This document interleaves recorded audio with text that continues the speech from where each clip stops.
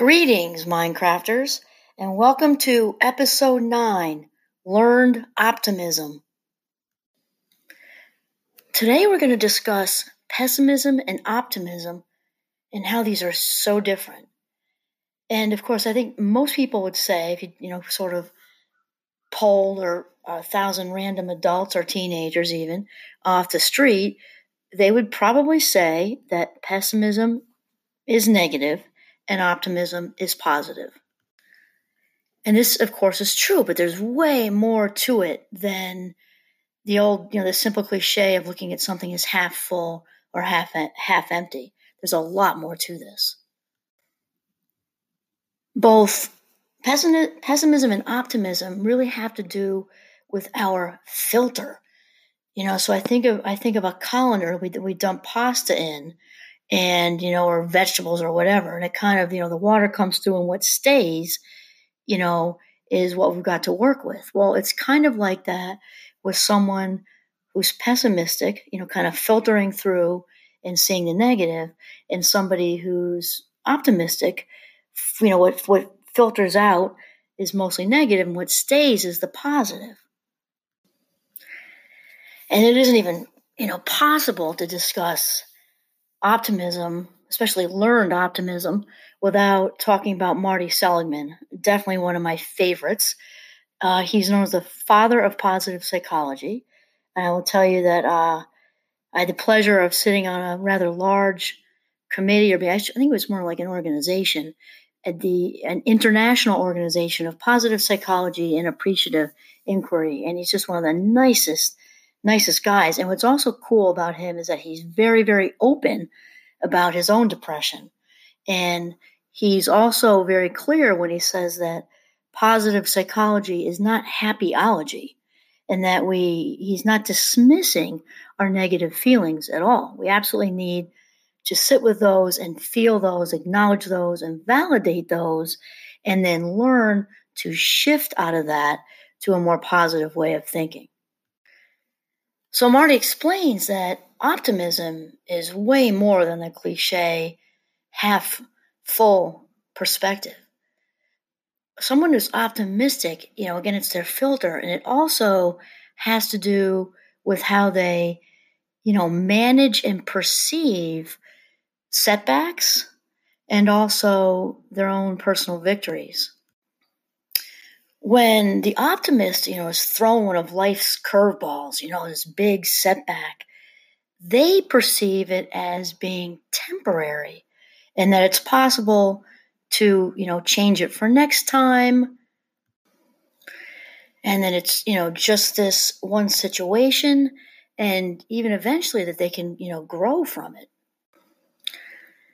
And when, victory happens for the optimist, or something, good happens for the optimist, they also think that they kind of own it. I own this. I did this, and then it's going to stick.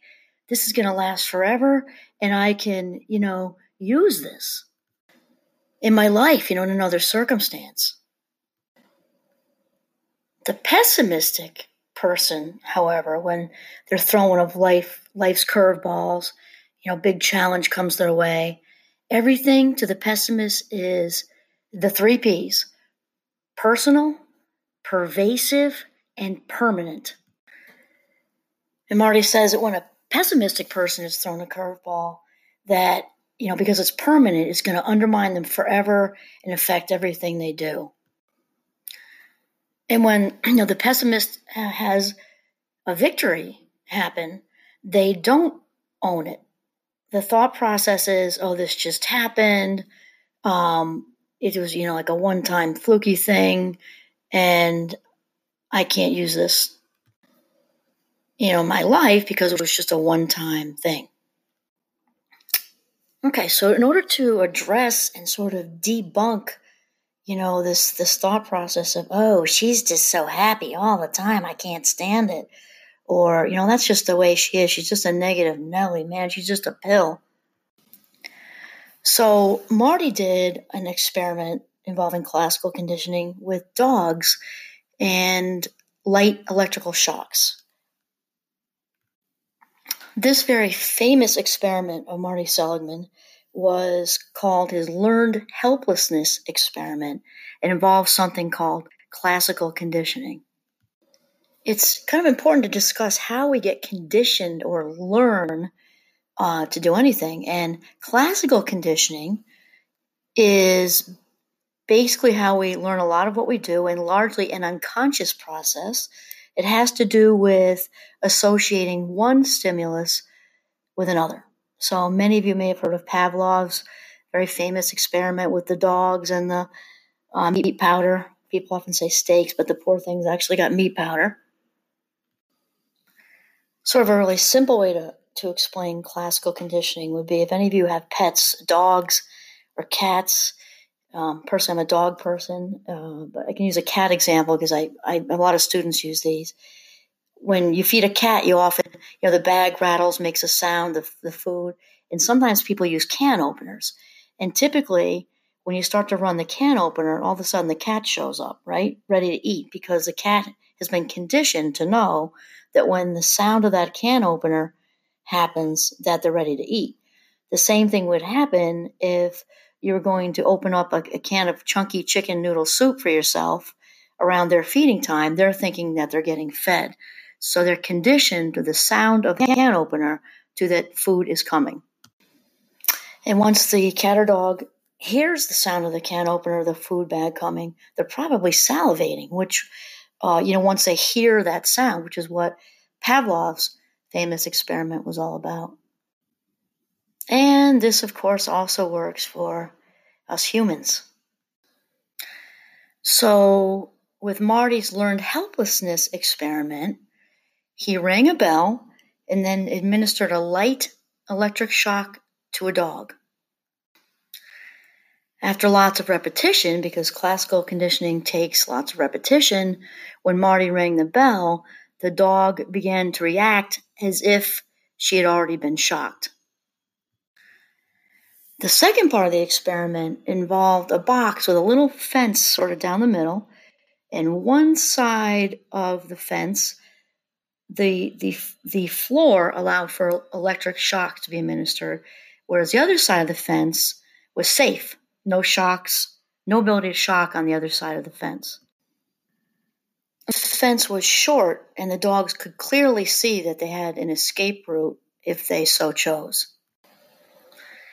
So for the dogs who had already been conditioned, to be shocked with the bell being rung, the thought was, oh, well, now they can jump to safety on the other side where there are no shocks. And that's not what happened at all. They basically gave up. They thought, the thinking was nothing I can do is going to matter. Can't get away from shocks. And they just laid down. So, what came out of this experiment was very, very important, valuable information because it translates to human beings, right? That we can actually learn to not try to get out of a negative situation or change a negative situation, because in the past we learned that nothing we would do would work or help.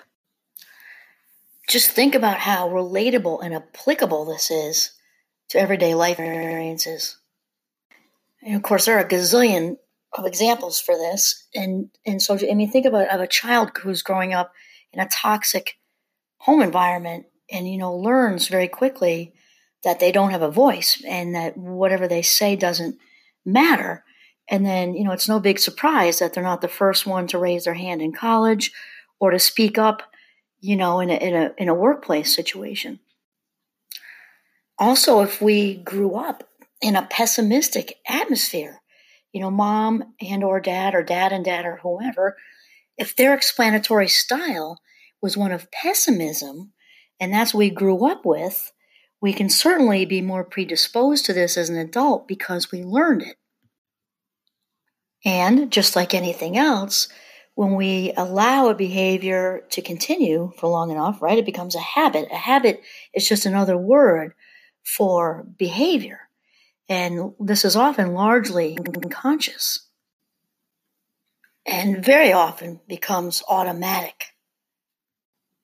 And earlier negative events can also play into how we perceive, filter, and process future negative events.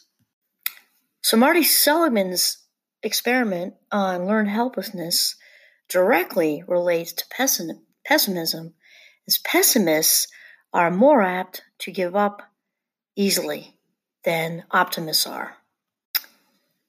A pessimist is also more prone to depression and also physical illness, whereas optimists are less apt to give up, therefore accomplish more, are generally in better health, and live longer. And as optimists are far less prone to depression, they have a better ride through life overall.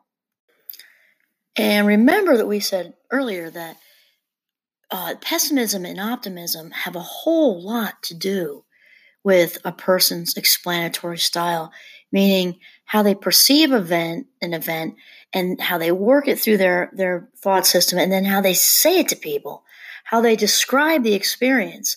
And for a pessimist, remember, it's the 3 Ps.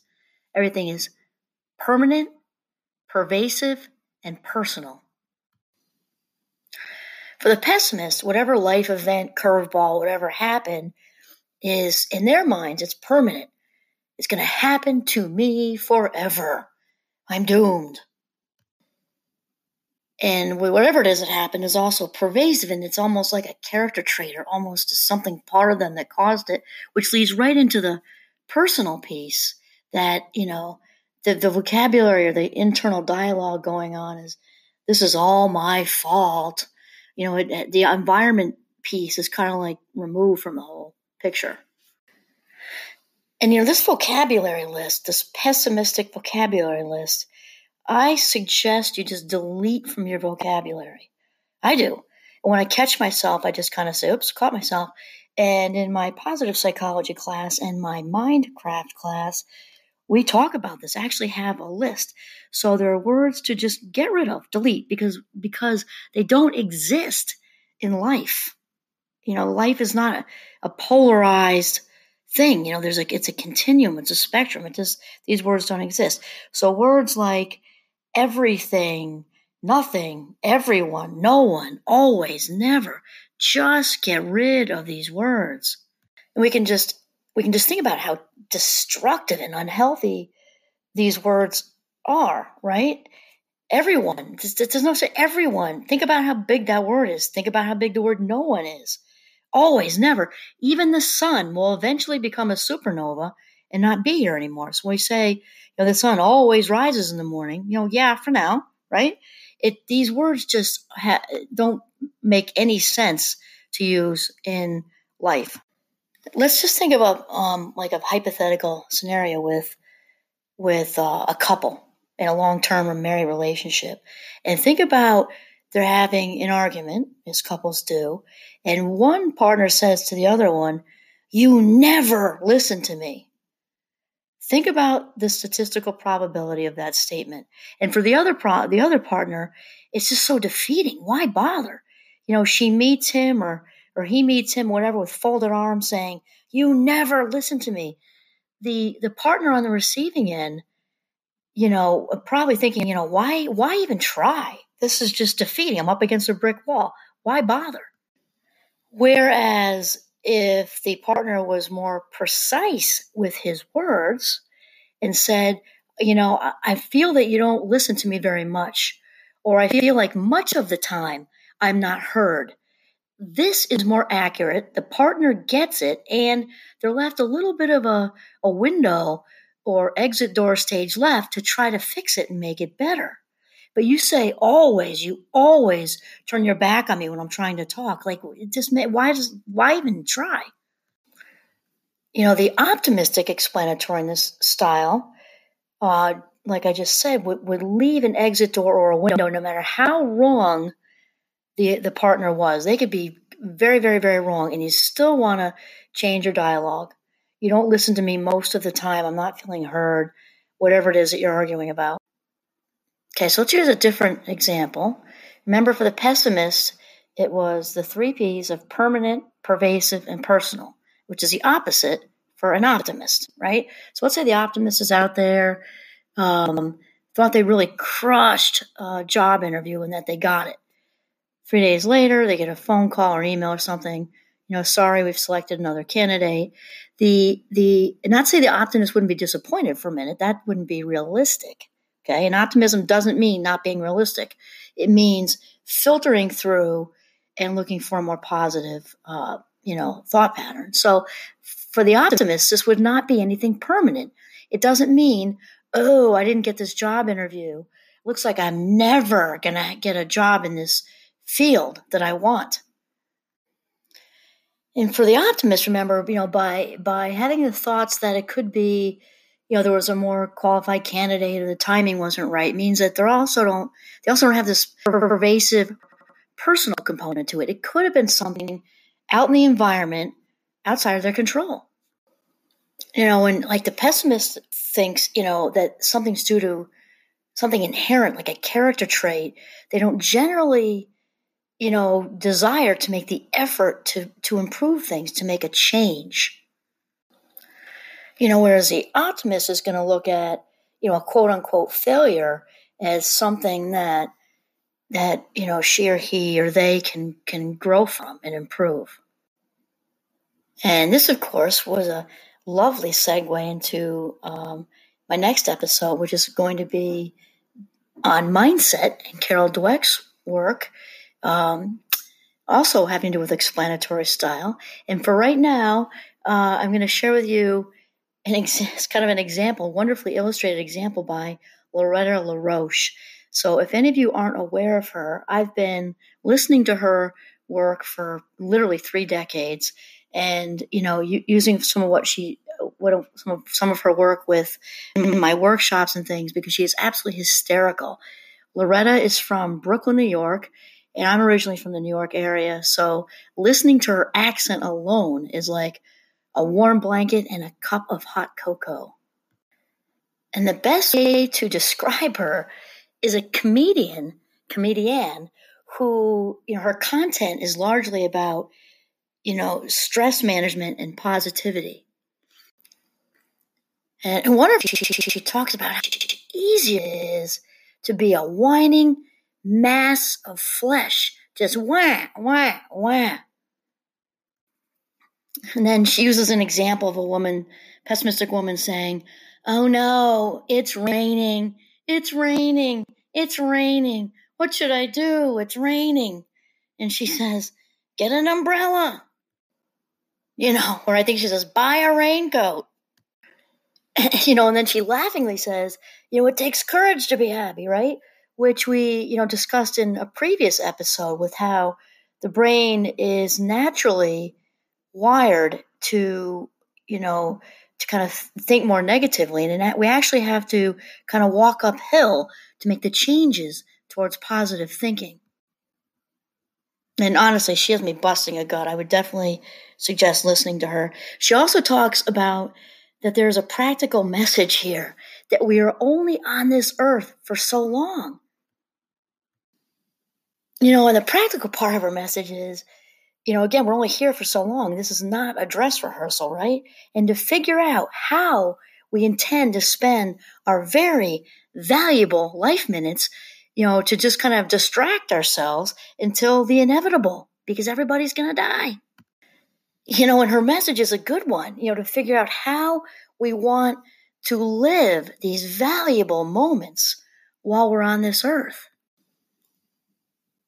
And like Marty Seligman, Loretta LaRoche says, examining your explanatory style is just so essential. It doesn't matter what your occupation is. It doesn't matter what you do. It's so important to realize, because words are a big deal. Words explain what's going on the inside, cognitively and emotionally.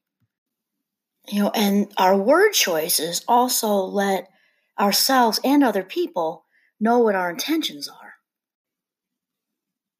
And also supporting Marty and what he has to say, Loretta brings up the 3 Ps with a pessimist, right? Everything's permanent, pervasive, and personal. And Loretta explains that for the pessimist, everything's on a global scale. And again, the word everything, right? And that this happens all the time. And so like Loretta's example with the woman complaining about the rain. Okay, this would be her dialogue. It's raining. It's raining. This happens all the time. Now here's the dialogue. Do you know that this happens all the time to me? Every time I have a day off, it rains. So now all of a sudden it's a plot. Every time she has a day off, somebody must be seeding the clouds so that it will rain intentionally on her day off, like a rain conspiracy. And of course, a universal intention is to make sure that she does not have any sun or fun on her day off. And of course, it becomes easy to see how her dialogue of, it always rains on my day off, everyone's out to get me, the clouds are out to get me, and how this feeds into a sense of hopelessness, or as we looked at earlier with Marty Seligman, the learned helplessness thing, that she learns no matter what she does, it's going to rain on her day off. And this thinking becomes habitual as, her explanatory style becomes habitual and a mindset. And then Loretta, kind of uses this funny example to kind of demonstrate what a slope, where we feel like, the woman might be saying her dialogue, that's it, there's nothing I can do. I've been boxed in. I'm the chosen one. In that thought process of they're out to get me. I just know it. And once we sort of get into this victim mentality, it's basically, it's handing over our power on a silver platter. There's nothing I can do, poor me, ba, ba, ba, ba, ba. It can get very difficult to climb out of this. And what we can do is, when we get sick of thinking and feeling this way, is we can make the conscious choice to learn to become an optimist. And people sometimes get confused, that an optimist means, having this, constant sunshine and roses filter. And no, that doesn't mean at all to ignore the real or to ignore the negative. It just means to have a different mindset as far as interpreting and then explaining how an event or a life's curveball happened. And then, learning the resilient thinking of, okay, I didn't get the job, or I lost the job, or I thought this relationship was going to work out and it didn't. Instead of having it be permanent, pervasive, and personal, to make the choice to look at this as, maybe that wasn't meant to happen. Maybe I could have done this. It was an exam. Maybe I could have studied harder when I put in effort. Next time I'll get a better grade. Would I, ba, ba, ba, ba, ba. But the point is, take our autonomy back and our agency back and realize that we can bounce back. So optimism, just like anything else, can be learned. And as mentioned in other episodes, I'm a big fan of skills more than talents, which is going to be a beautiful segue into our next episode. Not that it wouldn't be fun to be Einstein or Mozart or, whoever, but the skills are really where it's at, because skills mean that, the heavens didn't have to part for something to land in our lap. Skill sets can be learned and developed with effort. This means we can choose it. We can make a conscious choice to learn to be an optimist. We can make a conscious choice to learn to have more resilient thinking. So once again, one of our main themes here is that thoughts come first and feelings come second, right? So when we practice thought control, just like playing the violin or, practicing, football or cooking or whatever we practice, we get good at. We can practice being optimistic.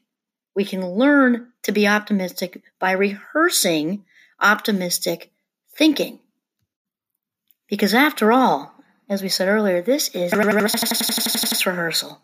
As far as anyone knows, this is the big game. And one thing I tell my own children, my own 5 fabulous children, and also my fabulous students, is that there is nothing more valuable than our life minutes. That's it. This is what we're doing it all for, for our life minutes, and to spend these wisely. Spend our life minutes like they were cash. Also, when making the choice to learn to be more optimistic, it's also really important to remember that it's about progress and not. If you're used to being a negative Nelly, the brain's going to really resist you for a while. So remember that if you're a little bit more optimistic today than you were yesterday, good for you. Doesn't mean you're not going to slide into it a little bit. Even if you have a few days or a week or 2 weeks, you start to get into this bad habit again. Remind yourself, you know what? Starting over. Even if you started out the first half of the day and now it's noon or 1 or 2, you can say, starting my day over right now at 2 o'clock. I am now going to be more optimistic than I was in the first part of this day. Progress, not perfection. Well, I know for myself that I am committed to working at being present as much as possible to enjoy this gift of life as much as possible. And my plan is, as my grandmother used to say, when you go to your great reward, right? Meaning heaven or however you want to label that. When I'm ready, when my number's up, I want to go sliding into home, empty margarita glass in the left hand, empty bank account. And it's going to say on some kind of vase or something that, she had a great ride. This is Kimberly Quinn signing off from Northern Vermont. Have a mindful day.